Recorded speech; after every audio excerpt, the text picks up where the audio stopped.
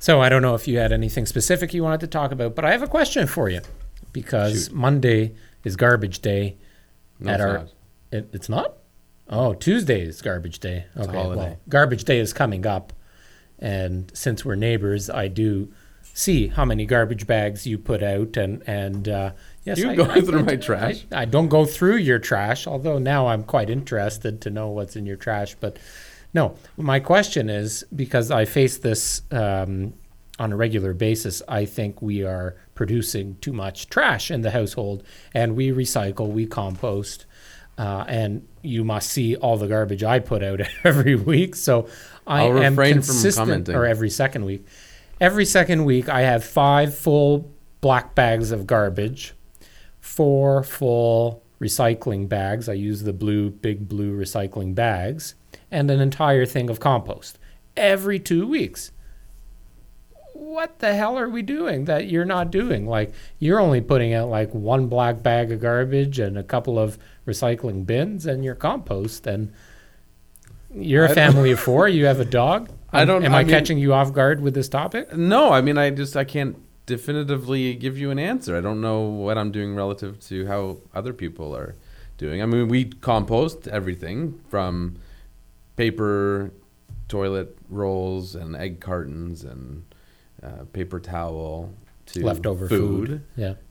So anything that's compostable, we do. So that thing's always full. And we recycle everything we can recycle. What do you do for compost in the house? So, like, the region provides. We have a those little one under the sink with a bag, Yeah. and so we fill that up, and we Don't you find those a pain in the ass? No, You don't. we leave the lid open. Yeah. If you leave it closed, it gets stinky. It needs to breathe. Well, it still smells the same. Just when the lid's open, it's going all over your house. But yeah. No, we okay. leave the lid open Yeah. because then I think it allows it to dry out, so it doesn't smell the same. But if you leave it closed, it gets Mildewy gunky and and- mildewy. Yeah. right. Anyway, so we fill that up. Once the bag's full, we just tie the bag, toss it in the big bin. You don't find you get stuff overflowing or things kind of, because those bags are shit. No, we Right? found good ones. Yeah. The No-Name brand. No White Name. Box, I don't know what it is. Alicia buys them. And- But we went through a stage where we were trying to find them, and the ones that we were getting initially, they would break all the time. So that's the worst. You take out this big bag, or not big bag, but a little bag that's full of nastiness, and you pull it out, the bottom rips off, and all the shit goes all over the floor. It's Yeah, the no, worst thing It's happened to everybody ever. that composts. So we kept going, trying different brands. We found one. I don't remember what it's called, but I think it's just like Compliments or something. No Name. Interesting. I'll have to ask her. Yeah, and I've never had a problem with it. I'm still curious how, with a family of 4 plus a dog, and you just stay down to 1 bag of garbage every 2 weeks. What are you putting in the garbage? I mean, you have I don't kids, know. You have 2 kids with diapers. I have 1, but that's That doesn't even include the diaper bags. The diaper bags are going in its own, because the diaper bags have to be clear. You can't throw the diapers in the garbage. Are you throwing your diapers in the garbage? And you're still down to 1 bag? yeah. Diapers go in the garbage. Diapers don't have to go in the garbage. Diapers, it's an allowable Separate. separate. So if you need the Right. excess Oh, that's space, yeah. You put the diaper you tag can on get it. diaper tag and get diaper bags. So you are putting McKenna's diapers in the garbage, Yeah, and you're still only 1 or 2 1 bags. or 2 bags. Did you know you can Every 2 weeks. Yeah, in Toronto, diapers are allowed to go in the compost. Really? Mm-hmm. Do they have to be special diapers or any diapers? Any diaper? That's interesting. Yeah. I wonder how any diaper can be compostable. Yeah, don't know. But I thought that was interesting. But anyways, yep, I don't know. I couldn't tell you. So if I was a new home builder, a home builder, I would be creating some kind of, like, people have to have this problem. Better management for garbage, recycling, and compost. Space Force. Nobody's doing it. Like, why? It's Yeah. the simplest things. Yeah, it encourages proper use of it too. Those little compost things that they give you are a piece of shit. Like, they hold a day's worth of compost stuff if you're lucky. Mm-hmm. Then you have to find a bag that actually Well, you know how in buildings they'll have your garbage chute, room, yeah. and you have the garbage chute, and you've usually got a button for garbage, a button for recycling, a button for compost. They should implement that into houses. It would encourage people to recycle and compost, and then you'd have a little designated area for it all. You know, it'd be cool if it was built into, it was recessed in the wall into your garage. Yeah. So you kind of just shoot it right into a bin, and then you just roll out the bin on garbage day. Yeah. We should invent something like that. To get, well, Would any? It would have to, you couldn't retrofit that very well. Why not? Well, you could, but the garage space is probably going to occupy prime real estate where a car would go. Maybe. So if you designed houses around these concepts, listen up, builders, it would be a unique selling feature. It would appeal to the current, demographic that's, younger people that are more conscious of environmental issues.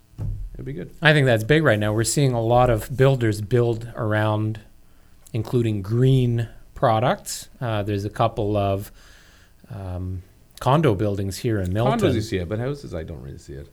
Yeah, it is becoming more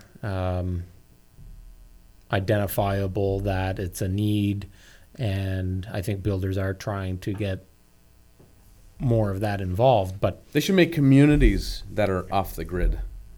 Everybody pays into a condo fee. Same idea as a building, I suppose. And include what? Well, I don't know. Everything. Waste management, electricity,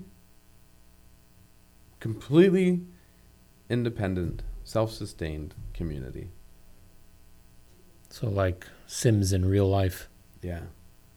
So here's something else I wanted to talk about. Our property on Edenwood, which was listed for $1 million, sold for $1,037,000, I believe, $38,000, and did so after being on the market for 3 weeks. 30, almost. Yeah, it was just a few days shy of a month. So I find that really interesting because when you price that home, there were no homes in the neighborhood that have sold anywhere close to that valuation recently. It stays on the market for 3-4 weeks, and we're like, whoa, what's happening? Mm-hmm. And then all of a sudden, it ends up selling for $38,000 over asking. So I think people are always curious when that happens. I don't even know how it happened. Can you? Well, they had 60 showings. Those are designated appointments that were booked, about 60. Not including open houses. Not including open houses. I think we had 6 or 7 open houses there. Yeah. So tons of traffic. And I think it's a market now where people don't feel the sense of urgency to, when you find a house, you don't feel the need to jump on it immediately because generally speaking, houses aren't flying off the shelf. So what happens is people are out looking at houses and they might be making a short list and they want to get out to see some more before making a decision. But boom, all of a sudden one of those houses that they really liked has an offer. And are you watching this? Yeah. Ariel, as soon as I go to talk, he always resorts to looking at his phone. Hey, motherfucker, Gary V, who you watch all the time, half of the time that he's interviewing anybody or talking to anybody on his podcast, the guy's on his phone because other shit happens while your sorry-ass story is going on. Sorry if I offended you. And for the 32 seconds that I check my phone in this fucking half-an-hour podcast, you can deal with it. I'm going to start doing some paperwork now. Anyway, so then an offer comes in on one of those properties that they liked or loved, whatever, but they didn't want to jump on right away. And the listing agent, hopefully, this is what we do, is we call everybody that's been through. By the way, when I check my phone like that, people out there should know Why it's are you so sensitive? I'm not mad at you. It's because I want to make sure our clients are getting good attention and care. So if somebody has something going on right now, which just happens to be while we're shooting our podcast, I am still taking care of you while this guy keeps speaking. Bullshit. I saw you had Instagram open. It was Facebook. So that's how you generate multiple offers in this market. Is there's 60 people that have been through the house. Nobody's ready to pull the trigger. They need some sort of motivation to make that decision. So when they get that call and they find out there's an offer registered on the home, it's like, shit, I should have acted earlier. Or, okay, well, this is my only chance, so now I'm going to put an offer on it. But I think also where you won in this transaction is where a lot of realtors fail, in that you got the first offer, because you were telling us this story last week when it sold. When you got the first offer, you had the list of everybody that had any interest, anybody that showed the property, whatever, and you literally called everybody to try and gather up some more business, some more offers, which resulted in, how many offers did you get? 2 or 3? 3. 3 offers on it. Where Plus a lot of one realtors, before that all happened as well. a lot of realtors would have taken that offer and worked with that offer and not taken the time. It's happened to us before where we tried to put an offer in on a property and they say, oh, sorry, it sold. And what do you mean it sold? We showed it last night. Oh, yeah, we got an offer this morning and accepted it. Well, why didn't you call me and try and get multiple offers? So you took that extra step, and it made the sellers $38,000 extra. So they got to be happy. Yeah, and something else that's good to know is, and not all properties you can do this with, but certain homes are going to appeal to certain demographic more than another. So in this particular home, there was a lot of talk about how the feng shui was off. So everyone said, oh, you're not going to have many Chinese looking at the house because of that. And so I spoke with a few people that came through, and sure enough, it was accurate, and certain things about the house that we just couldn't change. That's just Hang what on a it second. was. Did a Chinese buyer end up buying the house? No. White I was couple. curious because 3 and 8 are very lucky numbers for Chinese people, What does it have to do with the house? because that's what it's sold Oh, for. 38, right. Right. And then all the South Asians that were looking at the house, all of their realtors were calling and asking about if you could add a separate entrance. And it could be done, but it's not practical for a house where the staircase is in the center of the home. Right. Right? So all of them were saying, oh, well, now I have to negotiate a price so that I can afford to install a stairwell and excavate the backyard. So we knew for a lot of those buyers who wanted the family to move in with them or wanted the ability to rent it out separately and have that separate independent access to the basement, wasn't the ideal property. But for this other couple, just a family that just wanted to live there, it was ideal. It was exactly what they were looking for. They're actually the same demographic as the current owners. There are a lot of people of all nationalities and descents that they are now, based on affordability, there are a lot of people that are looking to add rentable space in the home. And I get it. Absolutely. But you see people doing the stupidest things now, like digging huge trenches in the backyard to add 15 steps down to a door so you can get into the basement. Oh, I've seen. And then packing like 12 people down there. Like, this is not legal, folks. Remember that house? There's a house down the street from us where they had a double car garage and they cut it in half. Oh my God, it's such an eyesore, It too. is. And so one side is now a single garage and the other side is a separate man door. Yeah. How much do you think that decreased the value of that property? So they went from a double car garage corner lot To a single. to a single An garage. ugly fucking door. It is the ugliest thing, and we got to stare at it. And it's a every day. corner lot, so it's so you can see it from everywhere. Yeah. Well, immediately they've lost 2/3 of the audience when they sell, Right. at least. Because it's now just a single car garage and it's ugly. Yeah, absolutely. But they may have people interested because now the basement provides income. It's not. Yeah, Maybe that house now becomes affordable for them versus not. So do you take the nice corner lot with a finished basement providing income and an ugly single car garage? At the loss of a garage, I would say it's probably not worth it. There's usually better ways to accommodate an entrance to the Yeah, you buy a basement. fucking house where you can get a proper side entrance. Right. But now you're starting to see builders that offer that. So I think Great Golf does it. I've seen a few of theirs where they actually have the a proper excavated, elevation for proper it. Yeah. basement access. So, and with affordability being an issue, it's a big factor because you could rent out a nice basement apartment for $1,000 to maybe $1,500. Yep, somewhere in that size. range. $1,200 seems to be the average. Yeah, that's And a big $1,200 a month equates to, I don't know right now, maybe, a few $100, yeah, a few $100,000. yeah, 200 and change $1,000. So, do you buy a $500,000 house or do you buy a $700,000 house where the basement is paying for that extra $200,000? Bigger home, bigger lot, better location. There's a lot of variables to consider with that, but you got to do it right.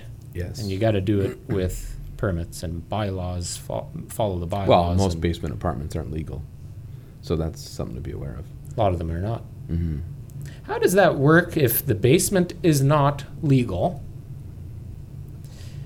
Do the tenants, what are the tenants' rights within the Residential Tenancies Act To stay there? in its entirety? If the basement is not legal, what areas of the Residential Tenancies Act still applies, and does it apply to tenant and landlord? The landlord's already broken the rule that the I would think, because tenants have the majority of the rights, I would think, this is something we should look into. It's interesting. I would think that the tenant has the right to stay there and the landlord would be obligated to make it legal. If that meant, if possible. I would assume most cases that would mean excavating windows and making them larger, which people do, proper egress, etc.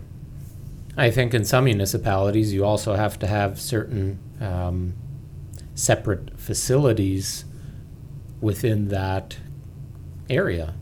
I'm Yeah. not sure about, laundry wouldn't be one, but you certainly need your separate accesses and Well, there's something weird in the bylaws in town here, where if the home is less than 5 years old, I think you actually have to have separate furnace, separate HVAC. But if it's a multi-dwelling, you probably do now. Yeah. Yeah. But once it's more than 5 years old, then it doesn't. But we should probably dig into this a bit more because there are a lot of people, especially in Halton region now, renting their basements, and the basement is not a legal rentable space unless you're renting a room, like an Airbnb kind of thing. But if you're renting it as an apartment, No, I don't think that would be legal. It's all the same. well, an Airbnb is unless it's a long-term rental, wouldn't classify under the Residential Tenancies Act because you're not True. a tenant. True. But you have to get insurance, though. Your insurance would So be the affected. insurance may not allow it. Interesting. Mm-hmm. Curious to hear from anybody that has a basement that they have finished and are renting out, and if they've done anything. Speaking of Airbnb, I know somebody that leases condos in Toronto and rents them out on Airbnb without the landlord's knowledge. So they lease the property from the owner and then sublet Basically it sublet it through Airbnb. for short term, yes. Interesting. So they're renting it for a couple grand a month, but they're making $5. Wow, they're like the Uber of undercover leases. Illegal leases. We're not Right. allowed to do that. Hey man, somebody gotta make a few bucks. They're finding a way, I guess, but Yeah, but it's crazy. I mean, condos are cutting down. Some condos won't allow you to do Airbnb. But as a tenant, you need permission to do that. for sure. It depends on what the contract is, I suppose, between. No, Residential landlord. Tenancy Act states that the landlord has the right to approve anybody. Right. So you can't do it without their knowledge. They can't, without good reason, they can't deny the right, but they have to have a say in it. Airbnb is really throwing curveballs for all these leases and. Well, welcome to the world of the internet. Uber, Airbnb. I wonder how much money that guy makes. It's about that. $2,000 a month is the cost of the rental. $5,000 a month is the money it makes. So $3,000 a month per unit. And the landlord has no idea. No idea. So if you are a landlord in Toronto or anywhere, and you think you are renting to one person or one family, you should look up on Airbnb or whatever other services there are to see if your property's listed. Well, there you go, folks. We want to hear about your garbage. How much garbage is your home producing? Is there anything that we can be doing to cut down on our household I think what garbage? we need to do is take your garbage And- bags next week and spread them out on the floor and see what you're doing. That's the only way we can offer advice. I am never giving you that insight into my garbage. Then we'll never know. You want to be a garbage picker? I kind of do now. Yeah, I do. I will strategically bring in a bag for you next week.